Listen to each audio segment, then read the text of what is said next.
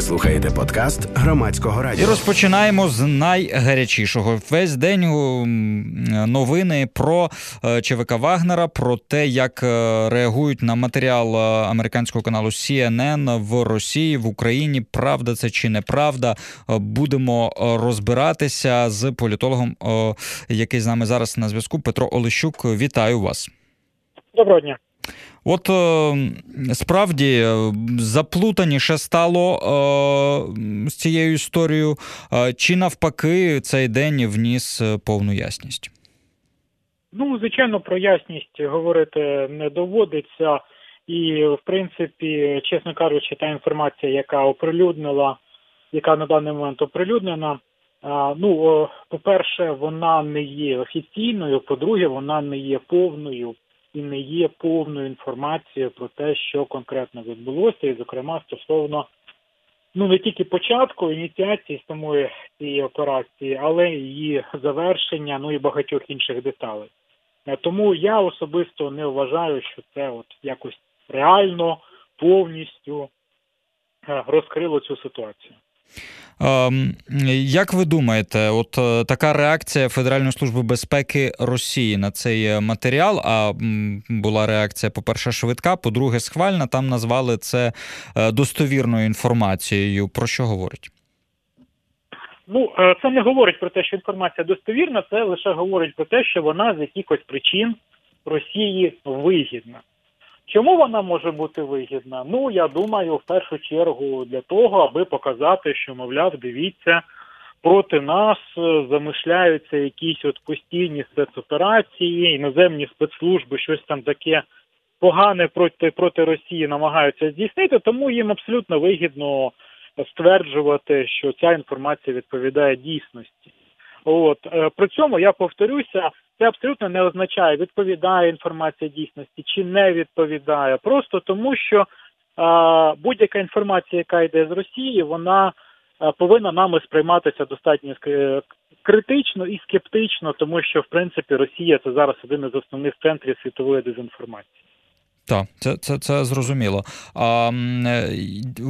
Ваша якась версія того, що відбулося в минулому році з цими людьми з приватної військової компанії Вагнера, є у вас картина взагалі всього, що тоді сталося? Я, на жаль, чи на щастя, не є настільки видатним діячем сучасної України, аби все чітко знати, не перебуваючи там. Тому якоїсь, однозначної картини, виходячи з тієї інформації, яка є, побудувати достатньо важко. Хоча виглядає, скидаючись на ту інформацію, яка є, що щось готувалося, очевидно, за участю українських та іноземних спецслужб. А чому не відбулося, на якому етапі, що конкретно дало збій, і, власне кажучи, про що думали ініціатори подібної операції, яка, чесно кажучи, особисто для мене видається сценарієм якогось голлівудського бойовика, оці інформації я не знаю і відповіді на ці запитання не маю.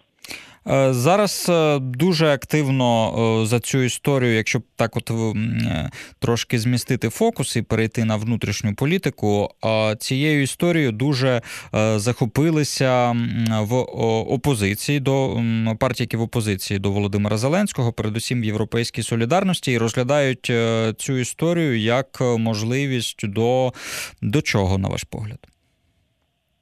Можливість для того, аби нагнітати знову ж таки суспільне невдоволення по відношенню до влади, така собі зрада для мобілізації власного електорату.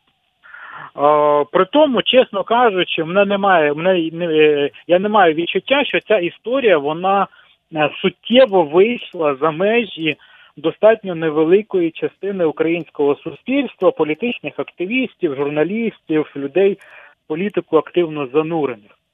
Тому що все ж таки для широкого загалу це все звучить достатньо абстрактно і, в принципі, цю історію в інформаційному просторі розкручують досить давно, але якогось впливу виразного, наприклад, на рейтинги, на політичні позиції вона насправді не справляла.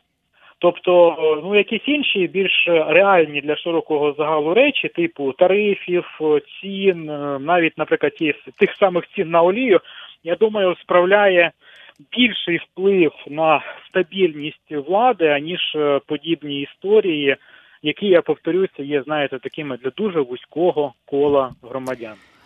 От зараз цікаво було би запитати в наших слухачів та слухачок, чи їх турбує взагалі ця історія з вагнерівцями, яка тягнеться з минулого року. 0800 750 490 телефон для дзвінків, 067 67 404 76 номер для ваших повідомлень на Viber.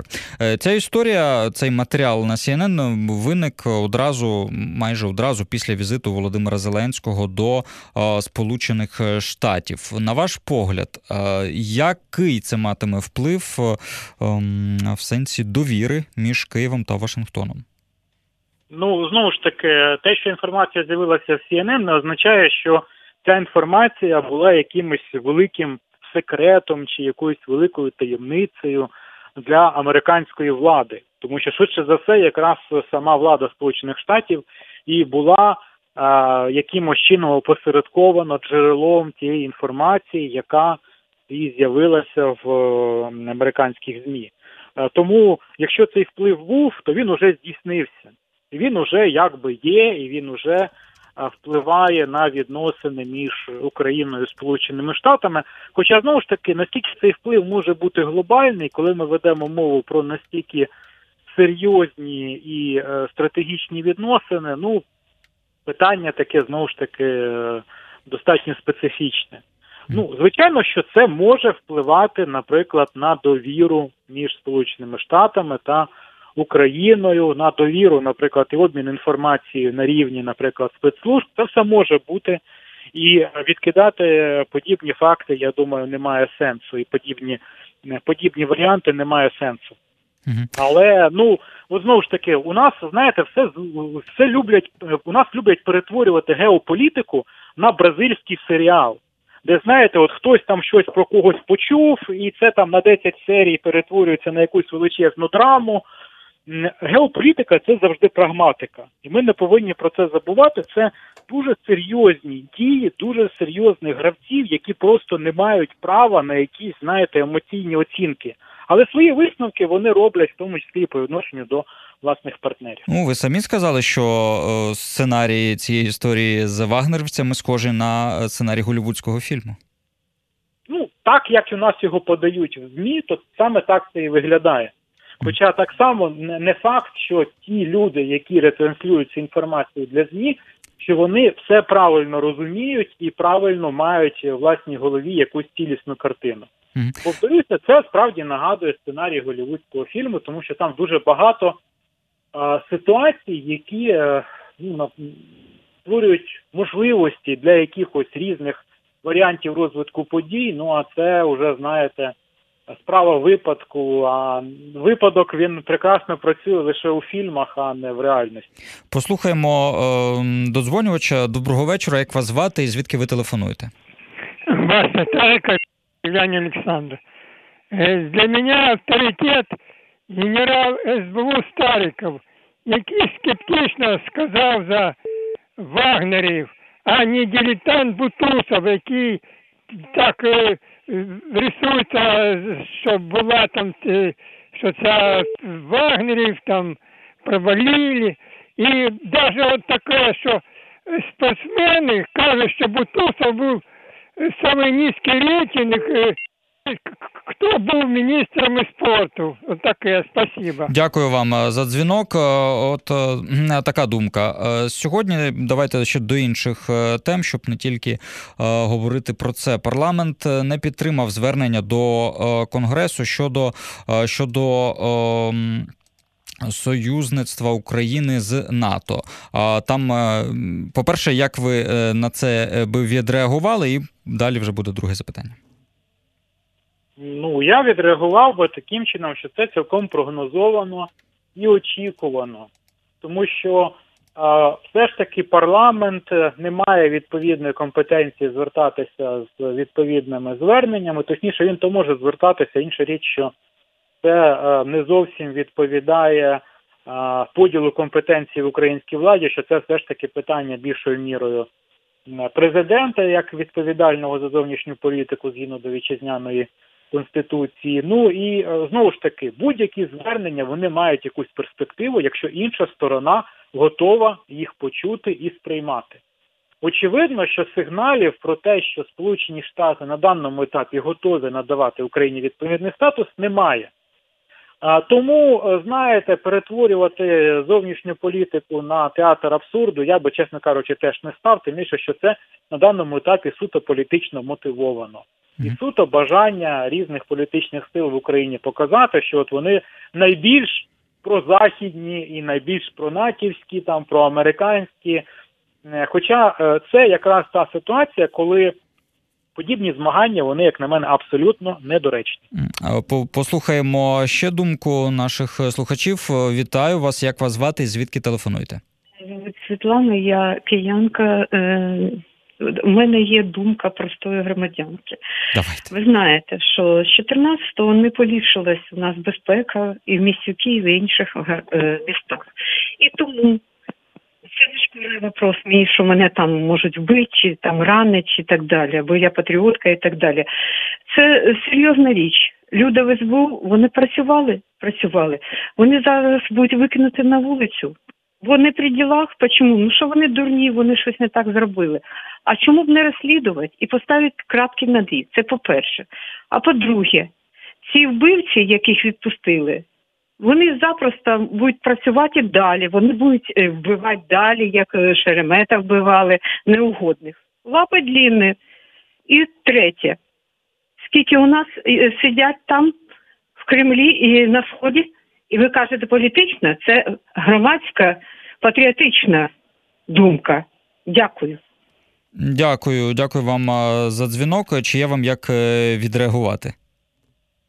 Ну, це швидше не запитання, це швидше репліка. Є така думка.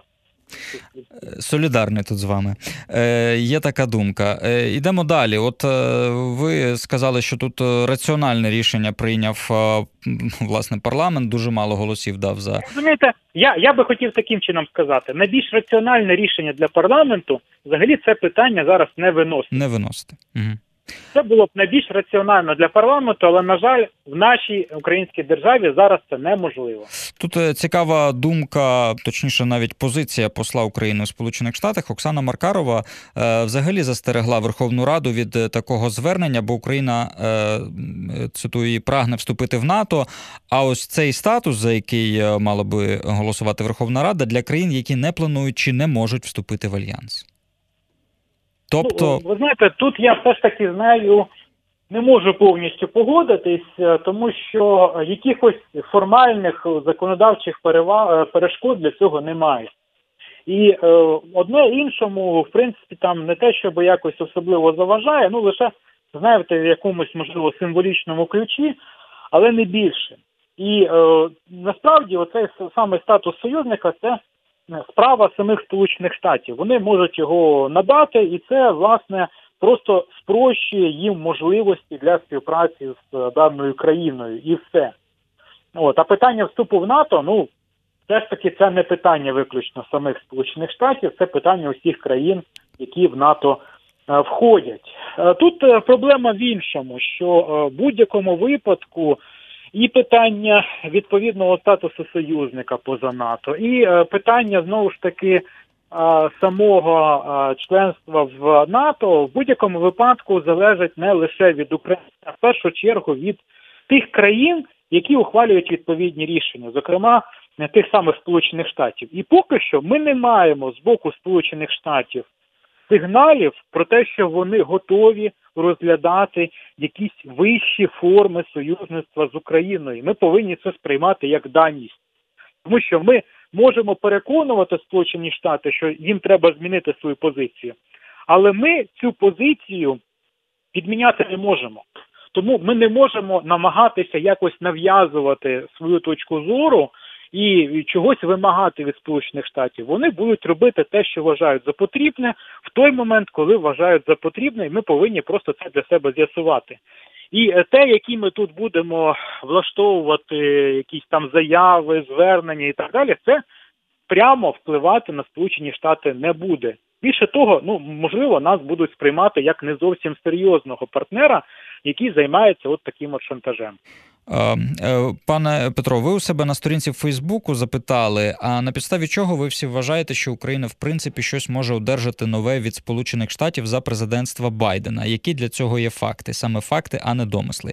А ви би як відповіли на це запитання? Я вважаю, що ми нічого принципово нового за адміністрації президента Байдена не одержимо. Тобто, швидше за все, це буде продовження того самого статусу-кво, і протягом цієї самої каденції, протягом цих 4 років, ні питання про якийсь особливий статус союзника, ні питання про ПДЧ не буде підніматися, ні питання про якийсь вищий рівень військової допомоги так само не буде підніматися. Він швидше за все знижуватися не буде, тому що це буде, мабуть, не найкращий сигнал. Але так само підвищуватися він швидше за все не буде, тому що просто банально зараз у американської адміністрації набагато більш серйозні пріоритети, аніж підтримка України і аніж там, наприклад, забезпечення якоїсь євроатлантичної інтеграції України. Це просто даність, ми повинні це все сприймати як факт. І повинні, знову ж таки, жити, виходячи із цього факту. Тому що у нас завжди, знаєте, всі дуже схильні висувати якісь абсолютно нереалістичні, завищені очікування, і потім там на когось в світі ображатися, вигадувати, що хтось нам щось зобов'язаний робити і тому подібне, а це не так. І це факти, це даність, і ми повинні з цієї даності виходити і розраховувати в першу чергу на самих себе. Розраховувати на самих себе. Як думає наш слухач або слухачка, зараз дізнаємося. Доброго вечора, як вас звати і звідки ви телефонуєте? Доброго вечора. Чернігівщина, Василь Васильович. Отут показало, сьогодні передали як Верховна Рада проголосувала за позаблоковий. Замість 226 27 чоловік проголосувало. Оце вам і видно, хто в нас у Верховній Раді. Це одно. І Василь Васильович, не за позаблоковий, напевно, а за те, щоб Україна була союзником НАТО. Да. Союзником США поза НАТО. Ось так. Да, і чим більше я слухаю, коли тільки можна, українське радіо, громадське радіо. І значить, Європейська солідарність дуже гостро критикує. А хай покритикує і спитає свого лідера Петра Порошенка, коли він возвістить взорвані 6 арсеналів. У Чехії 1 арсенал взорваний, і то розслідували, і все. А тут батько должен сім'ю сохранять, приложити усі сили були, щоб охранять остальні арсенали. А він гріб тільки у свій карман гроші, а 6 арсеналів взорвати, всі боєприпаси України, оставить голу Україну, і він вважався ще президентом. Коли буде він в нашій студії, ми обов'язково спитаємо. Дякую вам за дзвінок, або навіть не в студії, а телефоном чи скайпом, зараз же це просто. От така реакція, такі емоції, бачите, все-таки частину аудиторії тема турбує і попри все турбує і викликає такі сильні емоції. Я прекрасно розумію, тому що тема звучить яскраво. Знову ж таки, звернення щодо надання статусу союзника Сполучених Штатів поза НАТО. Саме словосполучення «союзник Сполучених Штатів поза НАТО» звучить безперечно солідно і максимально переконливо для широкого українського загалу. Але я повторюю, що це звернення взагалі на надання і одержання цього статусу Україною жодним чином не впливає. Сполучені Штати будуть надавати цей статус тоді і лише тоді, і якщо вони будуть вважати, що це доцільно з точки зору інтересів Сполучених Штатів. І більше того, я переконаний, що після тієї катастрофи, яку пережив один із поки що чинних союзників Сполучених Штатів поза НАТО, Афганістан, я думаю, що вони будуть максимально обережні зараз із подібними статусами, Тому що це все ж таки, в тому числі і відповідальність на американському уряді. Я думаю, що вони будуть максимально обережні і, мабуть, візьмуть певну достатньо серйозну паузу, перш ніж знову ж таки повернуться до надання відповідного статусу. Ми не повинні про це забувати. У них зараз дуже серйозні внутрішньополітичні проблеми, достатньо серйозна криза, і ми повинні це враховувати і не забувати, що в першу чергу уряд Сполучених Штатів займається вирішенням проблем Сполучених Штатів. Так, але поряд з тим є й критика Джозефа Байдена і по такому українському напрямку. Його критикують і за позицію щодо Північного потоку-2. Ну, на ваш погляд, це не матиме зараз на нього вирішального впливу. Зараз всі думають про Афганістан. Ну, до певної міри так, хоча це питання, воно, звичайно, нікуди не зникне. І справді критика є, більше того, критика двопартійна. Тому що, окрім республіканців, які цілком логічно критикують рішення Байдена, не стримуючи себе особливо, чимала кількість конгресменів-демократів так само це рішення критикують. Тобто, де-факто, по цьому питанню навіть сама партія Байдена розкололася. І зрозуміло, що це матиме відповідні наслідки політичні, але тут питання в іншому, що все ж таки Північний потік уже добудований, отже, можливість зупинити його шляхом санкцій на даному етапі є неможливою. Значить, будуть якісь інші аспекти, інші реалії, і очевидно, що уже ця критика, вона на саму добудову впливати не буде. Але ми повинні про це пам'ятати, і ми повинні розуміти, що справді будь-які кроки, які розглядаються як кроки назустріч Росії, вони в істеблішменті Сполучених Штатів розглядаються як токсичні. І від них більшість політиків намагаються дистанціюватися. Ми повинні це використовувати в інтересах України. А ви все-таки вважаєте, що це крок, що тут Сполучені Штати роблять цей крок, закривають очі певною мірою на цей Північний потік-2, бо це крок назустріч Росії? Ну, формально це крок назустріч Німеччині, але ж ми прекрасно розуміємо, що окрім Німеччини, там є ще найбільш зацікавлена сторона – це Росія. І все ж таки ми не можемо просто закрити очі на цей факт. Дякую вам за цю розмову. Петро Олещук, політолог. Ми говорили про сьогоднішні новини навколо спецоперації, яка стосувалася вагнерівців. Говорили про голосування в українському парламенті за надання статусу України союзника США поза НАТО. Голосування, яке було провалене. Ви слухали подкаст Громадського радіо.